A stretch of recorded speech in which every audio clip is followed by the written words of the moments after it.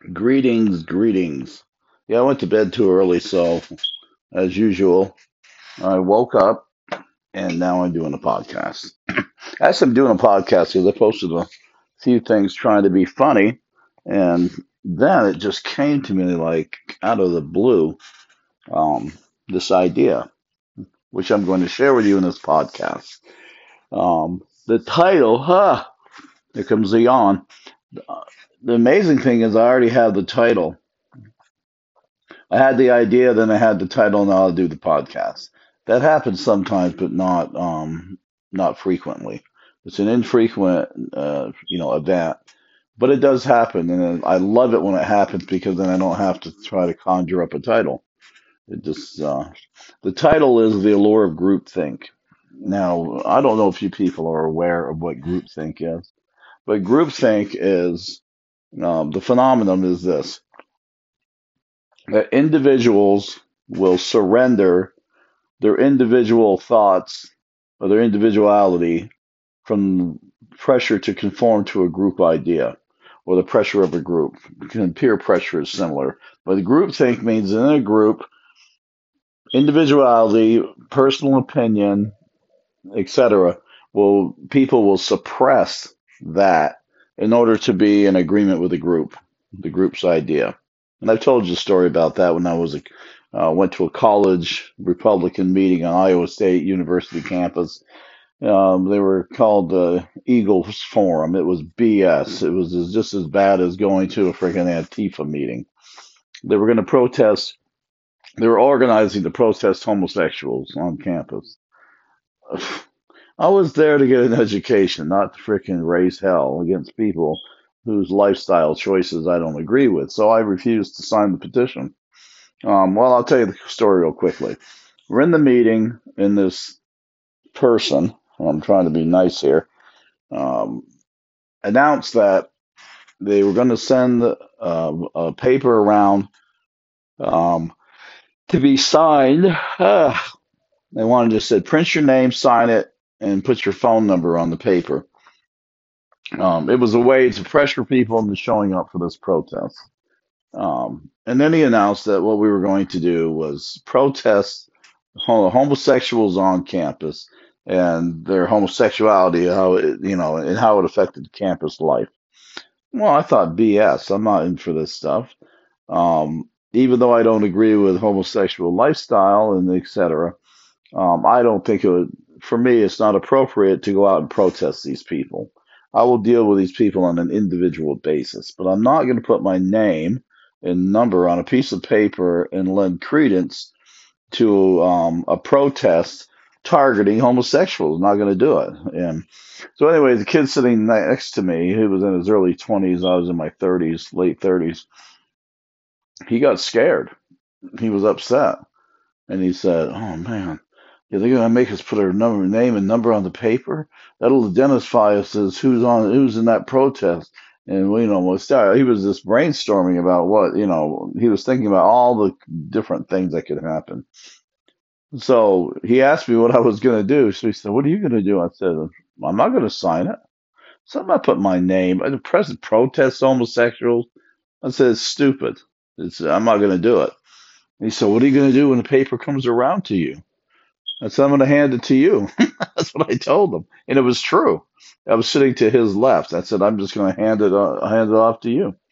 And he goes, "And what are you going to? They're going to see that you didn't sign it." I said, "I don't care." I said, "Let me tell you something. I don't give a damn." There are like 30 something people in the room. I said, "I don't care what they think about me not signing it. I'm not going to do it. When it comes to me, I'm going to pick it up and look at it, and I'm going to hand it to you. And then you do what you're going to do, but I'm not going to sign it. I'm not going to put my name on it." Paper came, predictably. I looked at it, handed it to him. He looked at it, he handed it to the next person, and both of us got up and walked out. We're the only two people out of 30 something people that left the room. Everybody else stayed. And they had their protest. And of course, they got coverage from the school newspaper, which the only real purpose of the school newspaper was to give people in journalism something to write about, and people in third world countries something to wipe with. That was the paper was ridiculous. I saved some of them where I was criticized by the paper. The point I'm trying to make is this: is that groupthink is a very powerful force um, to get people to comply. It's very active. It's in all institutions and workplaces and families. It exists everywhere. And the sole purpose of it is to get people to conform to whatever the idea of the group is. It's very effective. People fold like a deck of cards with groupthink. Worse, it creates zealots. It's ridiculous. And reason goes out the window as it's replaced by emotion. Very, very, very dangerous phenomenon. A lot of people participate in it. The whole reason I'm talking about groupthink is because when I was posting my stuff on Twitter and Instagram, I was thinking about how if you look at the origins of this country, as far as the country itself, it was the philosophy was that the country would be comprised of individuals. Individuality was super important in this country because individuality denotes personal responsibility. And the way this country was structured would be that individuals who accepted the personal responsibility for themselves would come together united on a united purpose that would benefit the country, the citizens of this country, and that's why the system works so well. Well, from the time this country was founded and an institution was founded, individuality has been under attack like you cannot even imagine, especially in the last, say, 80 years. Well, see, 2022, say from about 19 World War One. Let's say 1900. Let's say 1900. The beginning of the 20th century, the thought of individuals coming together was replaced with the group think mode. The group, the organization. Um, so the individual, well, the aspect of individuality, which is to assume personal responsibility, was weakened, and that personal responsibility was no longer personal responsibility. That there were some things that used to be personal responsibility that now were really the responsibility of the government, for instance. Mm. Excuse me, I took a drink of some tea, herbal that is, or that other organizations. So it used to be individual personal responsibility, individual part of a family, collective responsibility, and that is where it stood. A long time ago. It's changed quite a bit. Now individuals are told that they're not really responsible for a lot of things. That many of the things in life are the fault of society or institutions. The institutions have failed them, and that a person shouldn't really be held accountable because the institutions have failed them, and that if the people will give the institutions more power over their lives, that they will improve their lives. So if institutions take more of your responsibility from you, they will improve your life. It's false as it's as false as the day is long. Taking somebody's personal responsibility from them does not help the person as an individual. Doesn't help the family either, the members of a family. In order to be an individual, in order to function as an individual, you have to accept personal responsibility for everything.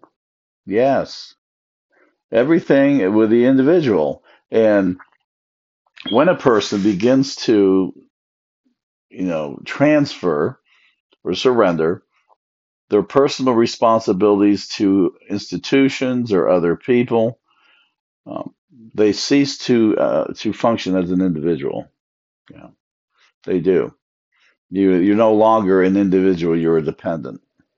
Yeah, and One of the best ways to control people is to convince them that they don't have personal responsibility, or that their personal responsibility is really the responsibility of institutions and governments and things, or causes and things like that. When people begin to surrender their personal responsibility, what happens immediately is they feel this great weight lifted. You know, it's just all of a sudden you just feel lighter than air because you're not having to deal with those things. And that's a good feeling, to not feel like the world's going to come crashing down on you. So what happens is people, when they have that feeling, the next time they're faced with um, taking responsibility for themselves, they're reluctant, and they become more fearful, and they start looking for the source of relief, whatever it was before, whether it's a relative who just throws money at them, or the government institution they went to, a welfare or whatever. They look more and more to other people assuming their responsibility. And irresponsible people make irresponsible decisions. And irresponsible people are more likely to make decisions based on emotion. You can, well, statistically, people who win the lottery within 5 years or less go back to the state they lived in before they won the lottery. So people who were poor white trash, as the saying goes, I'm just using this as an example. So a person who basically was living subsistence level or poverty level, who instead of paying his bills or their bills, could be a woman too, is buying scratch lottery tickets. Say they win $20 million. Government takes 50% of those winnings off for taxes. So they're left with $10 million.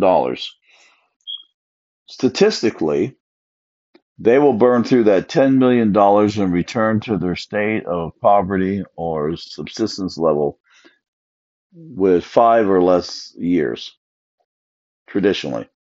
Some commit suicide. Most don't. Most just burn through the money, buy expensive cars, give money to their friends, buy houses. They buy things that they end up not having the money to sustain. They buy mansions, for instance. Ridiculous. They'll buy a $5 million, $3 million mansion, whatever, horses, the whole 9 yards, and not have residual income to finance to keep it, and then end up losing it foreclosure because they borrow against it, or they sell it because they need the money, and then they burn through that money, and then they're back living in their trailer. Societies where an individual's personal responsibility is taken away from an individual, and you see this in communist and socialist countries, or fascist-based countries, where the government is controlling the people and has taken away a lot of their liberties. And personal responsibility is a form of liberty, because you're acting for yourself.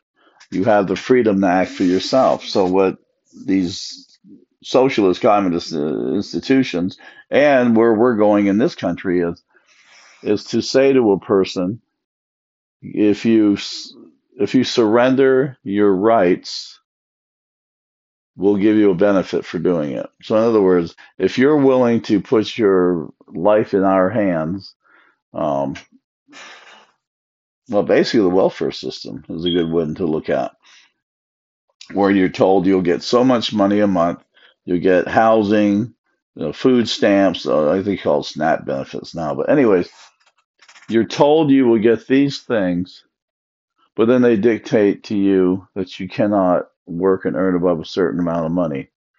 Um, in other words, they put restrictions on you, whereas if you were free to act and maybe get a little education or some training and stuff and improved your circumstances, and worked within the company or started your own business or something, taking responsibility for your life and making your decisions, you would be in a much better position to do that. What would a lot of people do? They'll choose the government way, because it's that immediate release of responsibility and feeling good, like they don't have this burden anymore. It's just that the price they're paying, and it's not just what society pays, it's what the individual pays. Because the individual not taking personal responsibility is not acting for themselves. So they're not functioning as an individual. They're functioning as a cog, as it's said, in the machinery of government. I don't know. It's very, well, I'm fortunate. My kids are pretty independent. All of them are. No, they support themselves.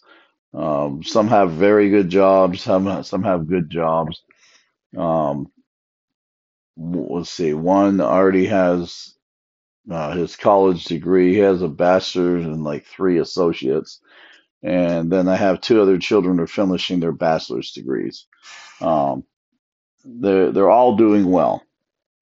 Um, three out of the four, well, I guess four out of the five rather, manage their money quite well. One is irresponsible, buying Apple watches and trinkets and stuff, but they make pretty decent money. It's just that he and his wife are not as responsible as, say, my daughter or my other sons, who who manage their money well and have a very nice house and new cars and yes, they're in debt because you have to have debt to buy a house. But the thing is, they manage their money well, where they're doing the big ones. They own a home. Um, they have money in savings. They have investments. So, in other words, they're making a lot of money, but they're also preparing for their future properly so they will can maintain their independence. That's what it's all about. My daughter is very good with her money, very responsible. She lives on her own, has her apartment, has her own car, finishing her bachelor's degrees, plays in a rock band that just signed a contract with a record label, um, and works at an airport. She does very well. She makes decent money for a 24-year-old, and she takes a personal responsibility for herself. She pays her own way. Freedom isn't, I think, and this is just speaking with people, especially younger people, they don't really connect the dots to how important it is to be free. They don't understand that personal responsibility and freedom go hand in hand. They really don't.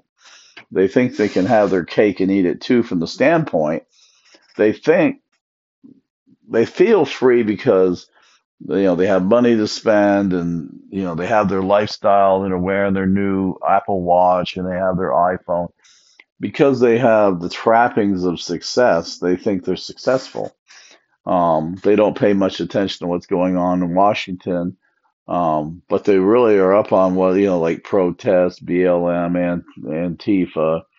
Um, they don't really have a concept of what inflation is and how it affects them. They're doing well enough where they're not really connected to life. They're really not. They're living kind of like a fantasy life. They live with their parents, most of the younger people I know. So they're not having the pressures of being a self-sustaining individual, which means they're not having to pay for housing. They don't have a car payment they have to make. Some do, but most don't. So the normal things of life that a person would be responsible for and have to make decisions on and make sacrifices for, they're not having to do that. They're living with their parents, so they're not paying rent. The internet's free, the food's there. So they live these idyllic lifestyles because they haven't really assumed responsibility for themselves. Um, and it's a tragic thing because a young person, say 18, 20 years old, who's just out on his own, getting started or her own, you have to hit, like they say, you have to hit the ground running. You really do. In this day and age, with a high competition, you cannot, and I guess it's glamorized. I see it in movies and stuff. People, just having part-time jobs and living together. four adults, renting an apartment, they each pay part of the rent. I would never want to be in that situation. I've never wanted to live with other people. I was 17 when I left home. I wanted out on my own. I wanted to get going. I was married at 17 with a child, if you can figure out why. But the thing is I joined the Air Force, so I had a steady job, and I was getting training, and I was improving myself. I was going to college. I was doing all these things. The point I'm trying to make is I accepted the responsibility for myself in my life. Now, granted, at 17, there's a lot of things I didn't know. I couldn't even get a loan because I wasn't old enough to legally get a loan. Those were very, very difficult times. But the point I'm trying to make here is I wanted to take responsibility. I wanted to make my decisions, good and bad. I wanted to be the one making those decisions, not somebody else making those decisions for me. And I think that's what we've lost in this day and age is people don't want to assume responsibility for themselves. They don't want to be responsible for the decisions that they make. They want that safety net. Whereas if they make a decision in their life and it doesn't work out, so many want to be able to excuse themselves from the decisions that they made, which is not a good thing. A society that excuses themselves of the responsibility they have as an individual is a society that will fail, and that's the truth. This is gonna be short and sweet because I'm gonna get a snack and probably try to sleep again. But here's my point: we're getting to a point where um, individuals are losing their liberty, and they don't even know it. Many don't even realize the rights that have been infringed upon. The gun rights right now that are being infringed upon, the right to, well, our First Amendment rights being trampled into the ground. And people are being seduced into believing in hate speech, for instance, and in safe places, and all these things that basically, um, how do you say they imprison people. People more and more are becoming imprisoned by concepts, um, ideas, not hard. In other words, not the hard facts and evidence that relate to things, but merely by the ideas, idealism, suggestions, and concepts. And even though these things have been tried century after century after century and failed, they're being tried again. Um, this country almost went uh, communist back in the early 20s and 30s until the Russian purges by Stalin were discovered in the 1930s, and people realized back then just how horrific communism really was and how many millions of people died at Stalin's hands with his 5 year plans and his getting rid of his political enemies and things of that nature. Now, communism is resurfaced in this country and is being promoted as a solution to make everybody equal. Communism is one of the most unequal forms of governing in the world. Communism does not make people equal, except they're equally, they're equally in bondage to the state. That's what communism is: equal bondage, slavery. Um, but it's being promoted that and the concept that if a person gets an education and works harder and does well, that somehow he's responsible for somebody who made the choices in life and didn't get an education and didn't do well, that because the person who doesn't do well, you're somehow responsible to give up your resources to that person so they can be equal to you. And it doesn't, it's just insanity. But you'd be surprised how many people sign off on that. You'd be surprised how many people really believe that Bernie Sanders is the answer to America for a president, is the answer to America's problems. If you look at Bernie Sanders' track record in the Senate, he's done virtually nothing all these years. He runs his mouth quite well, and it pisses and moans. He's very good at that, and raises more questions than he gives answers. But if you look at what he has accomplished as a senator, nothing to speak of. Nothing. Two or three bills, if I remember right.